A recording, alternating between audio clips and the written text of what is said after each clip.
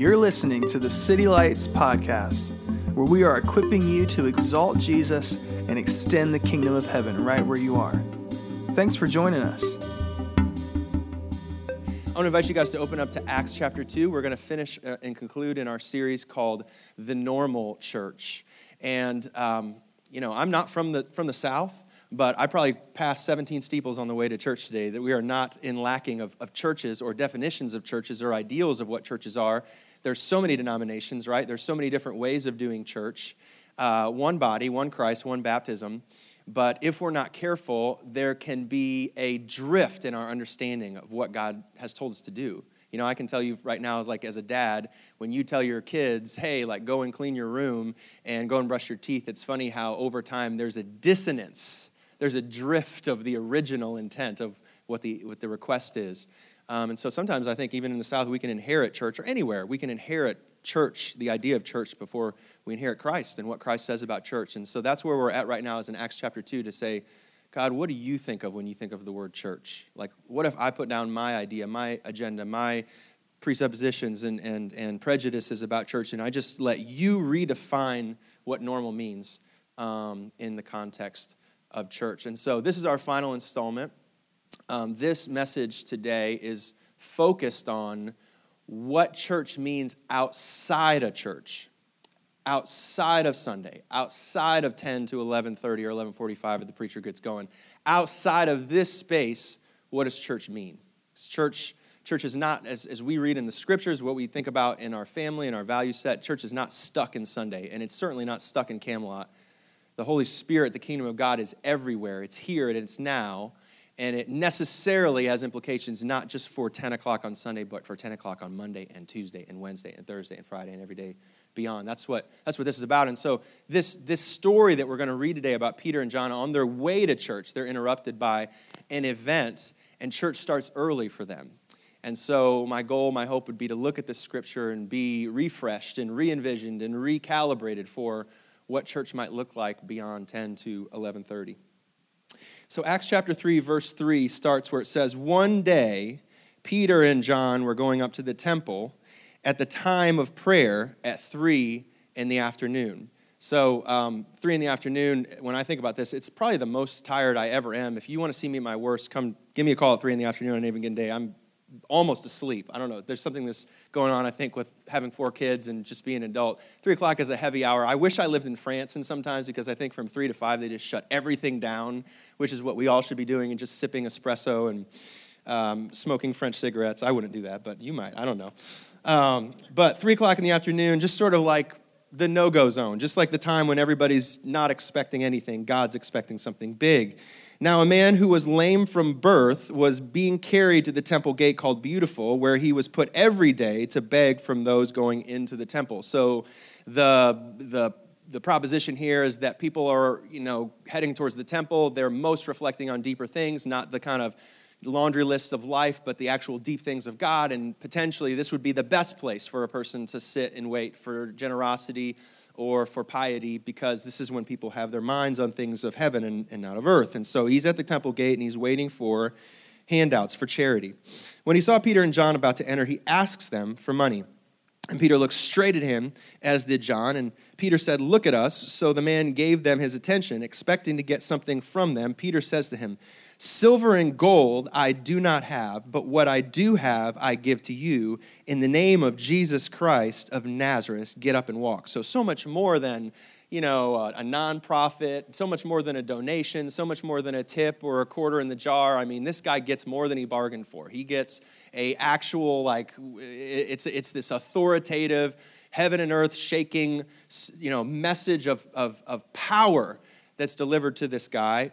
And not only the concept of power, but the actualization, the manifestation of power. And the guy is able to get up and walk. Verse 7, taking him by the right hand, he helped him up, and instantly the man's feet and ankles became strong. He jumped to his feet and began to walk, and then he went with them into the temple courts, walking and jumping and praising God.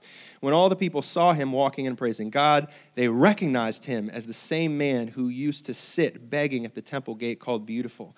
And they were filled with wonder and amazement at what had happened to him.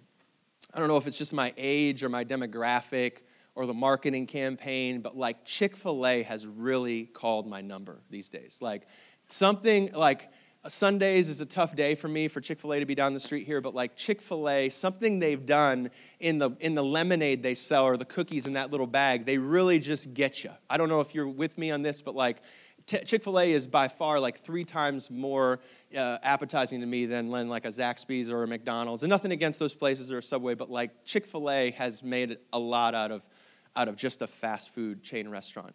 And I think it's just that the intentionalism, like in Chick-fil-A, when you go in there, you get the same thing when you go in there everywhere you go. You could go to Tennessee or California, or if they have one in California, I think they do, and you could go to one in Woodruff Road or Pelham Road or Haywood Road, and it's literally the same thing. There's this kind of, this specific attention to detail that you'll get in Chick-fil-A that you just don't get at Zaxby's.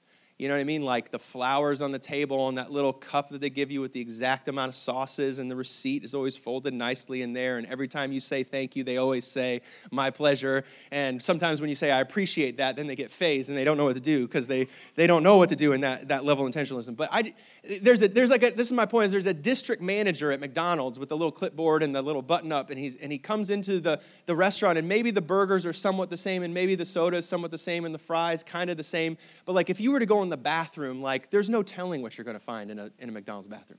There's just no telling what's in there. I mean, it's literally blind. This poor guy, Roger, whoever he is, he's the district supervisor, and he comes in, he's hoping to see something good, let alone the same, but he has no idea what he's going to find in that bathroom. And for the most part, my experience has been that Chick-fil-A is the same. Like when you get in there, it's not that it's perfect or maybe necessarily what you like, but it's intentional. Like I set out, I had a plan, and I delivered on the plan. I executed the thing that I wanted to execute. But here's the trick about Chick-fil-A. Here's the trick, is that this is deep, right? It's profound, but the intentionalism of Chick-fil-A, the structure of it, actually gives way to spontaneity. So me and Peter Boyle, not this Peter, but Peter Boyle, who goes to our church, great guy, serves with groups, does huddles. We meet every now and again at Chick-fil-A on Haywood Road. And every time when you go to Chick-fil-A on Haywood Road, you're going to meet a girl there. She works there named Maggie. Now, Maggie, I don't know how old she is, maybe 17 or 18, super childlike, super fun, super funny, and she just goes around, and her whole job, you'll notice this at every Chick-fil-A, there's it's called a dining room host. And literally, down Woodruff Road, if you go there right now, it says $13 an hour if you like to host people. That's literally what the job is. So you get paid $13 an hour, apparently, and your only job is you're not cooking chicken, you're not cleaning the bathrooms, you're not doing fries, you're not doing milkshakes. You're there just to pay attention, to be present with people.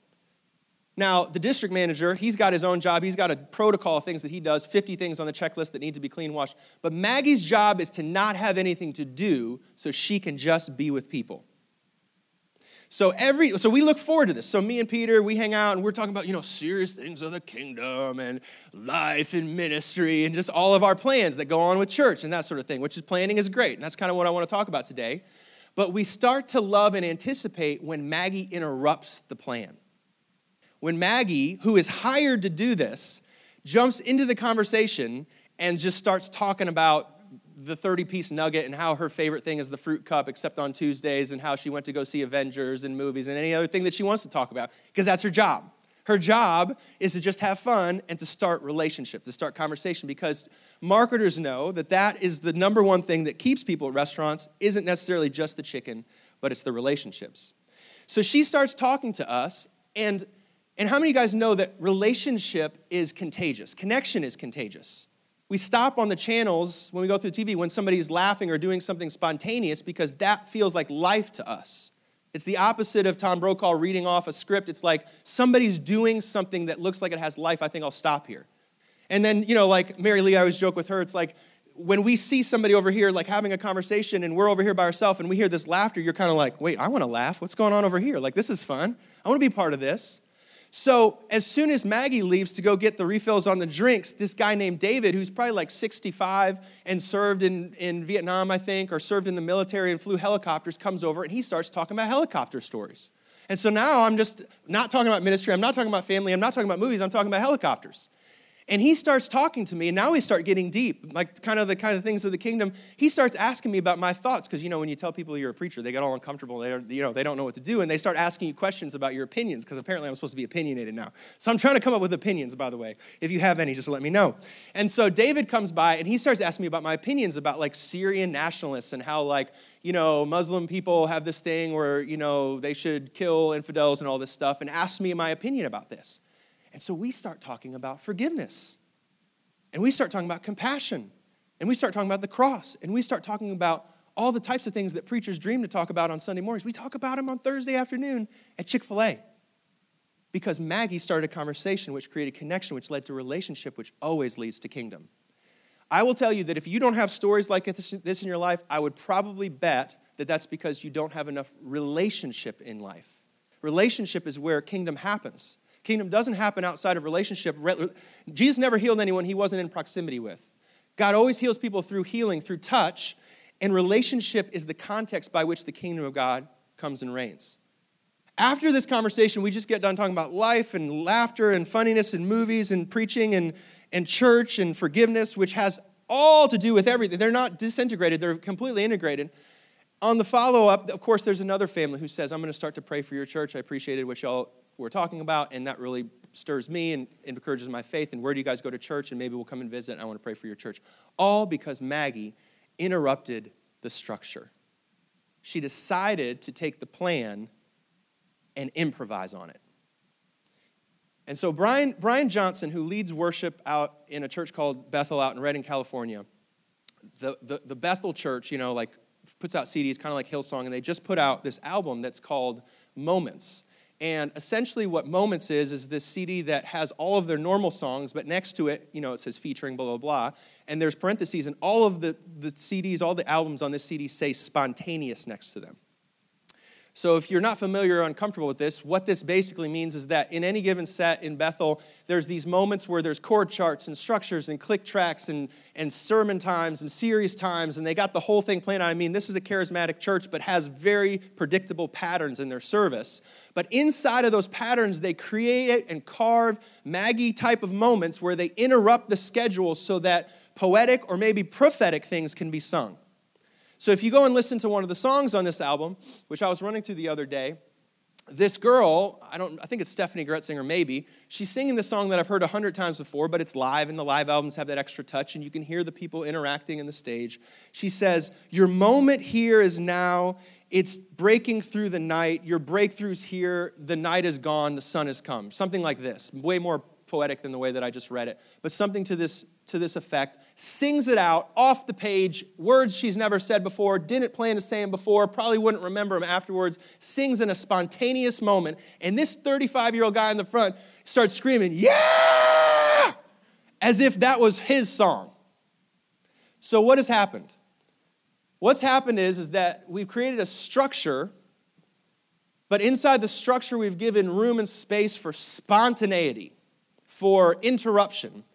And in that moment, I would argue that because, not in spite of, but because of the structure that was established, because of the safety in the structure that was built, that when this girl starts singing this song, because they know it's not on the page, because it can't be predicted, because it doesn't have pretense to it, because it doesn't have a brand and a vision and a plan and all this stuff, because it felt like she's having a conversation, it got relational. And there wasn't anything in between the person in the stage and the person on the front row. There became this connection, and prophetically what was accomplished in that song could never have been accomplished through the plan. There had to be. But here's the trick of it, right? All you type B personalities are not nudging your spouses like, hey, you see, spontaneity and just organic as all the shit. No. Years of musical training. Years of experiencing failure and what goes wrong and why that's the wrong note and why that's the wrong word and why that helps this person but not that person. Years of sophisticated equipping has gone on for that moment. So the mistake could be that we plant all of our ducks in a row and never see anything momentous or kingdom or connection. But the other mistake is that we think that everything's all organic and we go sloppy. And there isn't planning. The John Mayers of the world will tell you that the reason why they can play with such fluidity with their improvisation and their jazz chords and their B9s, diminished sevenths, and add this and minus that, or whatever it is that they do, is because they've done scales for years. Like Steph Curry, which I'm a huge basketball fan, or LeBron James, you see these tricks and these shots, and now because of the advent of YouTube, you see behind the scenes, and we learn more and more, like, that's not luck. The reason why that ball went in the basket is because they shoot 1,000 shots a day. So what am I saying? Is that oftentimes we think that structure and spontaneity are enemies, but they're actually friends. And the best expression of structure and system and protocol is improvisation. The power of God, the kingdom of God, does not oftentimes choose first and foremost to act through plans. It typically acts through spontaneity, but through spontaneity that flows through planning, that flows through structure. So this is what Acts chapter 3 says about the apostles' day that day, which is not on accident. It seems like it's very fluid, but it is not on accident. One day, and I love that it starts off that day because one day just sounds like Morgan Freeman's reading it, and it sounds like a story, and it sounds like something awesome is about to happen, but also suggests that maybe it could happen any other day too, right? To any other person. Like just this one day, Peter and John were going up to the temple at the time of prayer at 3 p.m, where the French people are drinking coffee and Oliver's taking a nap. This is when Peter and John are going up to the temple. And the temple was something that people regularly past the cross would attend, religiously attend.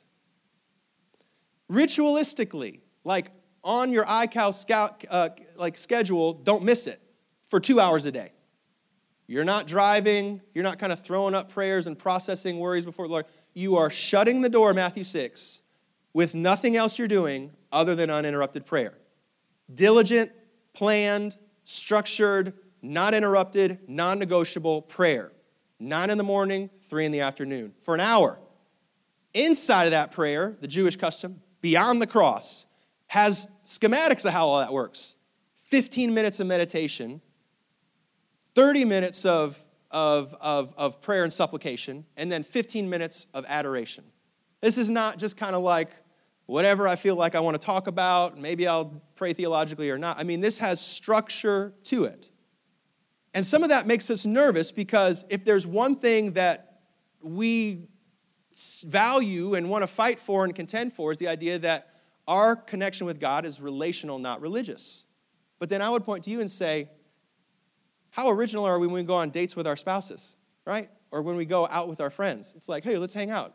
And it's not like, hey, are we going to go to Kansas or Utah? Are we going to go to the moon? It's like, we're going to go eat. Come on. Like, that's what we're doing. I mean, obviously, like, prayer has to be this magical thing. It's like, you're going to close your eyes, and you're going to use words. I mean, we like to be spontaneous, and we think that we're not religious. And I don't like rituals, but we are all creatures of habit. I guarantee you, if I asked you, what do you do when you wake up? How do you get to work in the morning? Conversations about what do you say to your spouse? You might think that you're Mr. Jazz improvisational person, but you probably do one of 5 things maybe. You probably wear one of 5 pair of shoes. You probably go one of 5 routes. And if I told you that tomorrow your route at work got canceled and you had to take a detour, that'd probably freak you out a lot. Because we're made to be creatures of habit. But here's where the problem is that when we make other things not of God habits and not recognize that they're religious and habits, and then we allow our devotion to be serendipitous and based on spontaneity, we actually give more life to the things we have structure in, and we kill out the things of faith and devotion that we need to have spontaneity in. So we're intentional about, when we get up, I get on the phone every day. I guarantee you have things like this, where in the morning, within the first hour of your day, I guarantee you will get on your iPhone, and you will check the same 3 apps. And so then we turn around and say, well, that's, I don't want to be religious, I don't want to pray, that's ritualistic. Well, life is religious. Life is patterned. Life is structured. The question is, what do you put into your structure? What have you decided ahead of time to not leave up to serendipitous, spontaneous moments? It's not do you have structure, it's what do you put your structure to? And so these men made their ethos the way that Jesus did. It was his custom to pray. It was in his mechanism. It wasn't, you don't have to put an agenda marker to check your phone. Okay, Wunderlist, check my phone. Okay, I checked my phone. Like, the things that you give your devotion to are habitual, but they're not ritualistic. So it says, verse 2, now a man who was lame from birth was being carried to the temple gate called Beautiful, where he was put every day to beg from those going to the temple. And when he saw Peter and John, he asks them for money. So as I was talking before, the thing about the kingdom of heaven, here's what makes me really nervous. Jesus' favorite topic was the kingdom of heaven, and although he preaches the kingdom of heaven is like probably, 90 times in any given gospel, he can't really have a definition for it because it's too big. He can only say it's like, he can't say it is. It's like a guy who went out and scattered seed. It's like a woman who put in leaven into the bread. It's like a fisherman who did such and such. It's like a person that found, gold in a field. He has to liken it to things and describe it without being able to actually define it. Because if you tried to define it, that'd be a hard time probably defining it as well. I mean, what is it? It's like anything that's in heaven down here. That's what you're trying to explain. So it's real easy. Just write a definition. Define what heaven is. All right. It's a super hard, very laborious thing to be able to do. And even Jesus can't and doesn't choose to define it. The kingdom of heaven is just like these things. The kingdom of heaven meets 10 lepers. The kingdom of heaven heals all sorts of people, both in and outside the church. And therefore, the kingdom of heaven, which we have seen Jesus preach about far before Peter ever acted into it, is way bigger than this church, or way bigger than this temple, or way bigger than Peter's life. It's way bigger than all things. As a matter of fact, there's nothing really that isn't influenced by the kingdom of heaven. If you pick up Jim Collins' book, Good to Great, which is not a Christian book, you're going to find Christian principles in there, because the kingdom of heaven touches everything. And so here's what makes me nervous.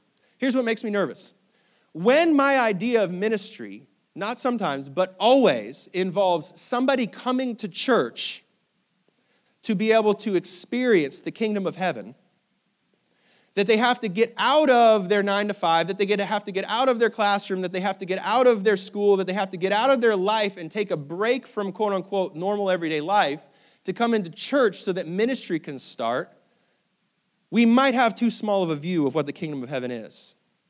The kingdom of heaven is so much bigger than the church. It's so much bigger than the church ever will be. It's so much bigger than everything because it's heaven. It's the biggest possible scenario you could imagine. It's bigger than earth already, right? And so it makes me nervous that if heaven has to be in a church, it just makes me nervous because it's basically saying heaven can't happen unless man is in control. That's what really makes me nervous about it.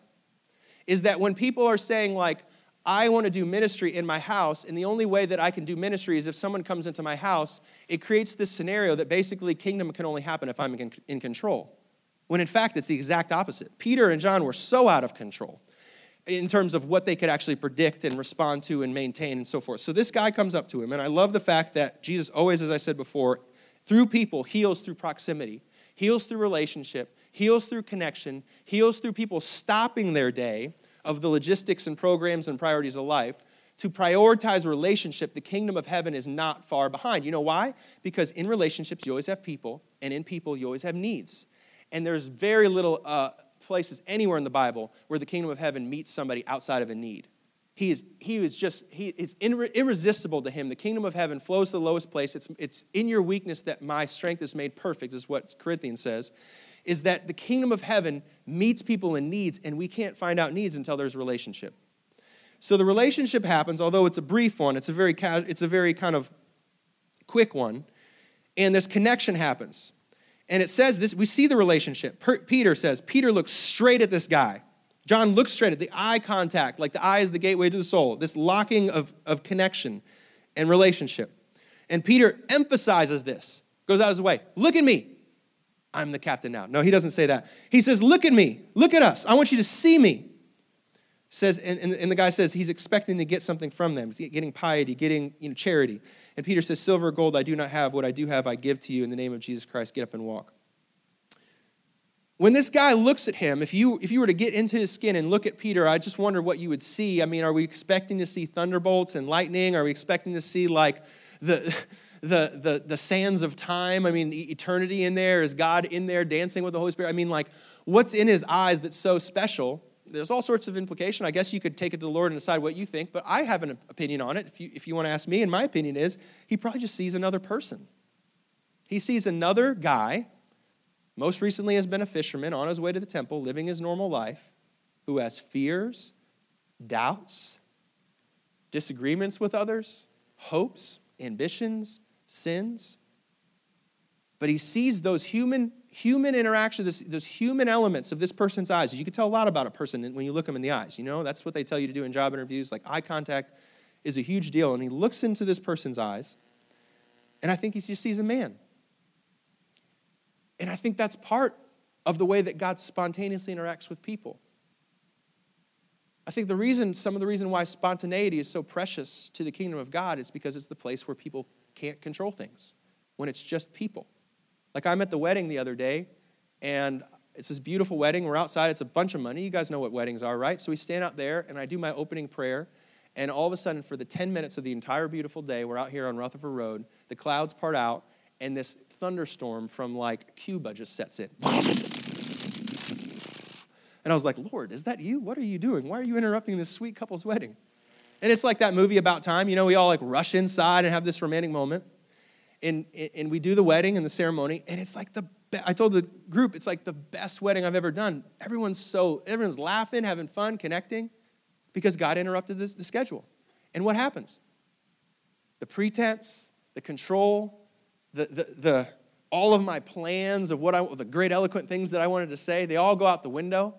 We're playing jazz. We got to play jazz. And I hope we're prepared to play jazz. I hope we prayed that day. I hope that we're ready for this kind of thing. I hope that we've imagined the kingdom coming in every given moment, because he can come in every given moment and will come in the moments that you're not expecting it. The bad news for type B personalities is that he usually prefers to bring the kingdom of heaven through interruptions. When humans are just being human, when they can't defer to their strategies, when we're all kind of leveled by the fact that everybody gets rained on, and PhD people and people that are failed out of college and people that are struggling through life and people that are, some of these CrossFitters are just at this wedding are just buff and like crazy.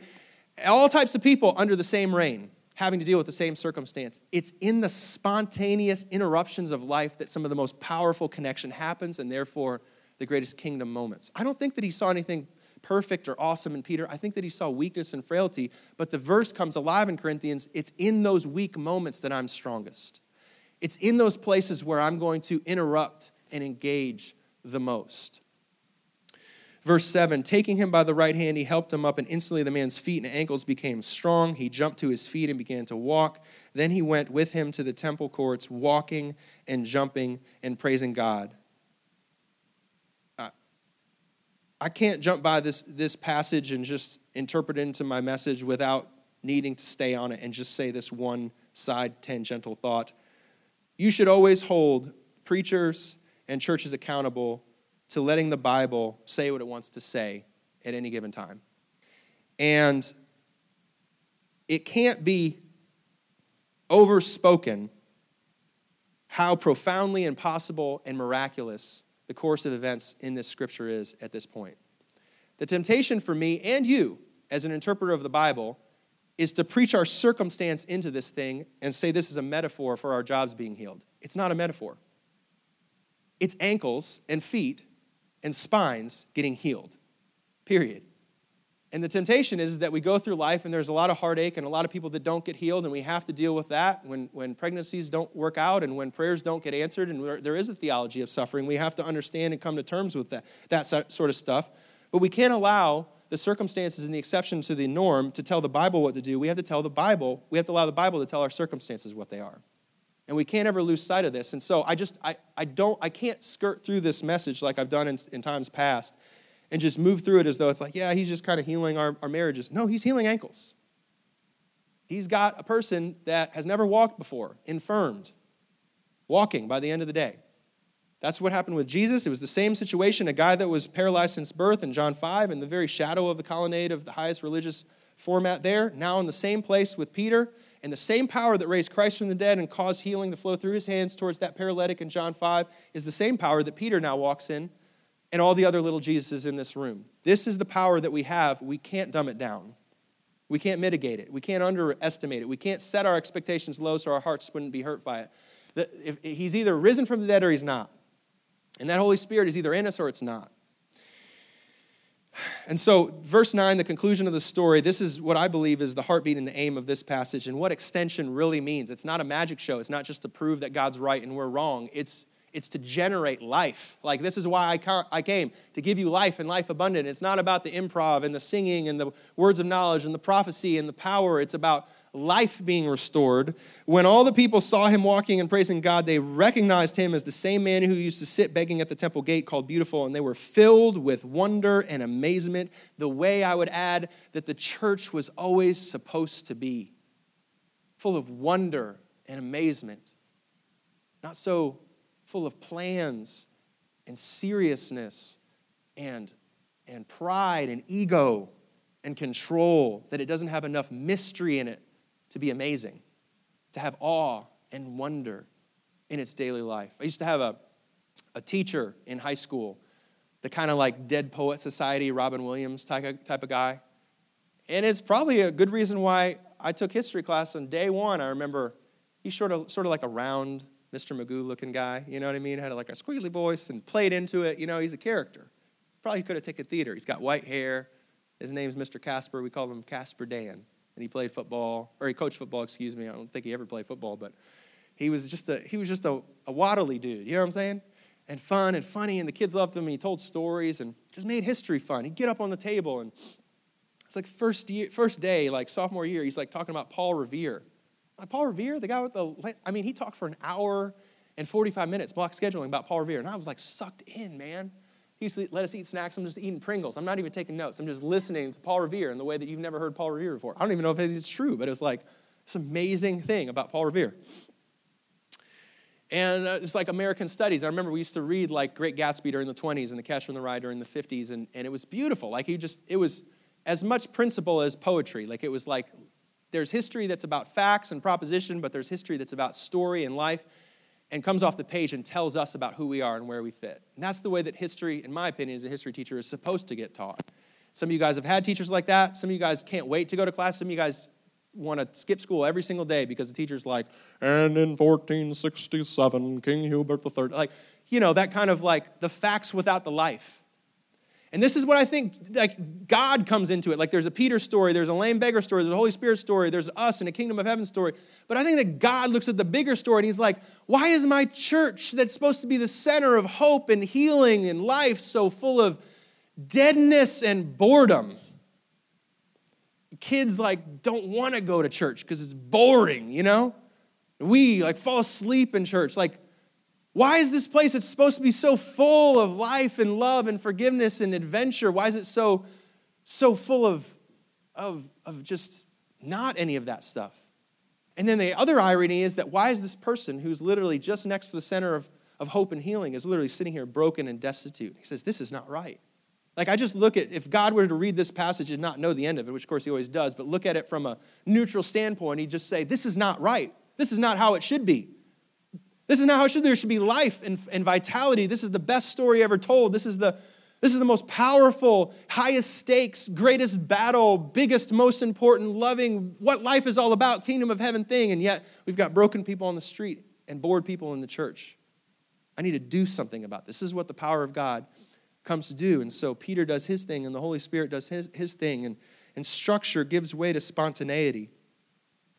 And the man is healed, but even more than the man is healed. And we don't even know what he does with that healing. That's the thing about the Kingdom of Heaven is like 10 lepers will get healed, but only 9 of them actually come back and say thank you. It doesn't necessarily mean that there's this kind of great ambitious thing that happens. It's just celebration happens because it's better than not celebrating. That's what the Kingdom of Heaven looks like. And for this person on this 3 o'clock in the afternoon, this person is healed, and the life and the vitality and the hope and the awe and wonder is restored back into the church, the way that Casper Dan, attempted to bring life and vitality back into the history room. But Casper Dan read a lot of books.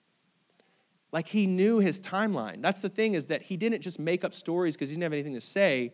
He made up the stories because he understood it deeper than anyone else in the room. And he could tell the stories because he understood the depth of what those stories. When Peter came to that guy at 3 o'clock in the afternoon, that's not the first time he made the decision to heal that guy. It wasn't at 3 in the afternoon. It was the 3 years that he spent with Jesus. It was the prayers that he had done every day for 2 hours at a time, that he had, in athletics, they tell you to visualize things. They tell you to visualize things in sports. Or actually, like firemen, they visualize burning buildings. They teach you to do this so that Literally, firemen can predict where airways are and where, backdrafts can come from because they're taught to visualize like what it's actually going to be like. Prayer is not just an upwards conversation, it's a downward listening conversation. And Peter had, in my opinion, had already seen this happen before it actually came to pass. He was already prepared. He had already made the decision in his heart and in his head. Wasn't just a spontaneous moment. This was the culmination of doctrine and structure and ethos and rhythm. He was so prepared that he was present. He was available for the moment. To close the series in the normal church is a place where there's exalting of the presence of Jesus, not just the principles of Jesus, but meeting face to face and surrendering our lives to him. Equipping is about family. It's about not only teaching the church, but loving and caring for the church as you would in a family relationship, not just in a teacher relationship. And the extension value is not trusting in man's plans and provision to generate the kingdom, but instead to come in weakness and allow the spontaneity and interruptions of life for the kingdom of God to do what man and plans could never do. The kingdom of God is not stuck in a church. It extends, it bursts forth, and doesn't wait for us, honestly.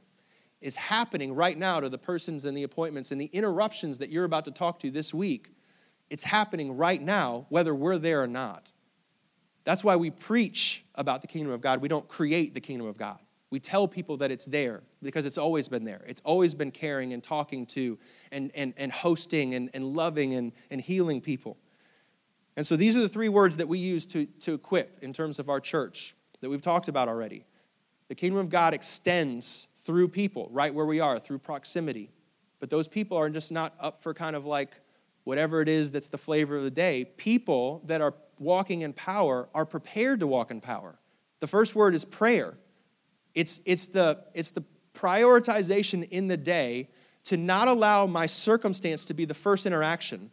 By the time I get to my circumstance, I already have his word hidden inside of my heart, so I know what to tell my circumstance to do, lest my circumstance tell me what to do.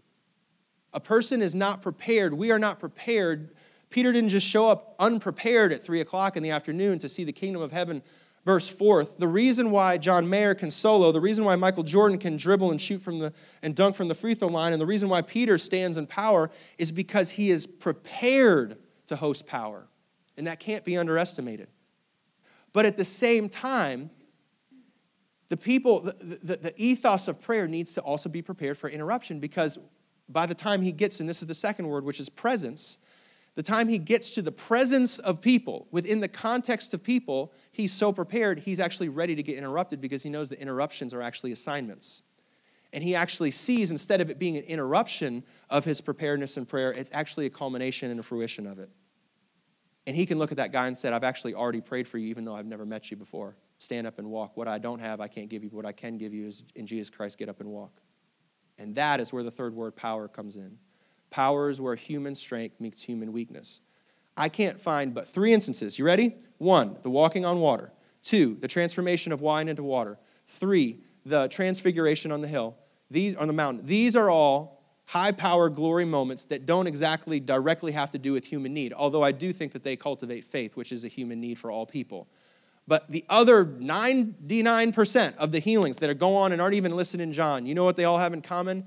They come and meet to human needs. And that's what power is. It's a but-God moment, a thing that cannot be done by human plans and provision. It's a place where weakness gives way to strength. And Peter and Paul know that as much prayer and as much devotion and ethos as they give to their rhythms and daily life of seeking and saturating and surrendering and what God is saying, at the end of the day, they have nothing to give that man except for a weak moment before the Lord. And he says, look at me in the eyes. And in that eye contact, I believe, is the sermon of the day. It's a moment when the man understood from him to Peter, whatever that distance is, that he has nothing more than me other than faith.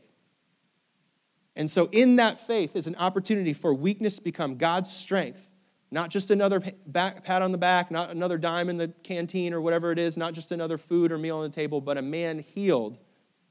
And a man, hopefully, that would go back to the place of the temple, come back to the place of prayer, and not just be healed, but be a healer and to heal others and recognize that there isn't strength to be given to God or added to his coffers of power, but only to be received by him in the places of human weakness. So are we people that are planned? Are we people that are prayerful? Are we people that are present enough to see power move forward. There's absolutely ways that us as husbands or wives can work so hard at our job and create the structures in life that are required for family. By the way, we need type A personalities. I hope you're hearing me on this. In church, when we serve and when we give and when we go to our jobs and see the kingdom coming, we need to have predictability because families thrive on predictability. Christmas is a family moment because it's predictable. Thanksgiving is a family moment because it's predictable. You doing bedtime and cooking your dinner at the same time is a family moment, and that's why it's predictable. But here's the other thing. You could talk to any number of people in this church that do foster care, and they will tell you that there is nothing predictable about foster care. It is a giant interruption. So what does that tell you? Is that there's parts of life that need to be predictable, but parts of the kingdom of heaven and earth that cannot be reached unless we're prepared for lots of interruptions. Lots of space that we can't control because the power of God moves in those places in spontaneity. I want to encourage you in closing that the power of God is here as it ever was in Acts chapter 3, and it moves through our weakness and our supplication to say, I can't, but you can. I'm not, but you are. That's where the power of God is. And if we're so plan A and type A that we'd have no margin, I know a guy that insists on making 30-minute windows between his appointments because he says, I can't afford to not have spontaneity for my day. Not only for me, but for others. I want to encourage you, serve consistently. It's not ungodly to be diligent and consistent and to give consistently and to attend church, not just based on feelings or if I feel like, to be consistent. That's part of spirituality. Like, that didn't stop at the cross. We take that relationship stuff too far and we're like, oh, well, it's just relationship and I'm flowing. It's like, well, try that with your spouse and see how long that goes. There needs to be consistency in family. And so part of the scripture is saying, go to the temple. Like, just pray. I don't know what to pray about. Just pray. Because the checking account always, or the savings account always lends itself towards the checking account. There will be an interruption, and we will not be prepared for the interruptions and the spontaneity of life and the improvisation and the prophetic sides of life if we're not prepared in prayer. If we don't have scriptures known, we're not ready to prophesy. We're not ready to give hope to the hopeless and speak in the moment if we're not already saturated in the ongoing ethos of prayer and supplication and scripture. Let me pray for us, and then I just have a quick announcement before we go. Holy Spirit, I thank you. Your kingdom of heaven is here, and it's giving hope to the hopeless, and it's giving identity and name to lost children, to orphans and widows. I thank you that it's telling a good news message. I thank you that it takes impossible situations, and it's making them new, and it's healing them, and it's doing impossible things through normal everyday people, through your church in every 3:00 afternoon type of appointments. I'm just asking for each of us, as you equip us in this season, in this week, to make it so obvious. I'm asking for each person on Monday or Tuesday or Wednesday to literally come to a meeting and be like, this is exactly what Oliver was talking about on Sunday. I can't believe it happened this quickly. I thank you for deliveries of divine appointments that represent power so we can never take credit for it. So we can never see that we planned it. We can never see that it has to do with our diligence alone. That it only has to do with our faith given freely to you and your grace meeting us perfectly in our weakness. I thank you for weak moments where you're strong and you get credit. And there's awe and wonder and mystery restored in the church. In Jesus' name, amen. Thanks for joining us. If you have been encouraged or challenged by this message, please subscribe and leave us feedback on our iTunes channel. For more information about our church, visit us at www.citylights.cc. Thanks again for exalting Jesus with us.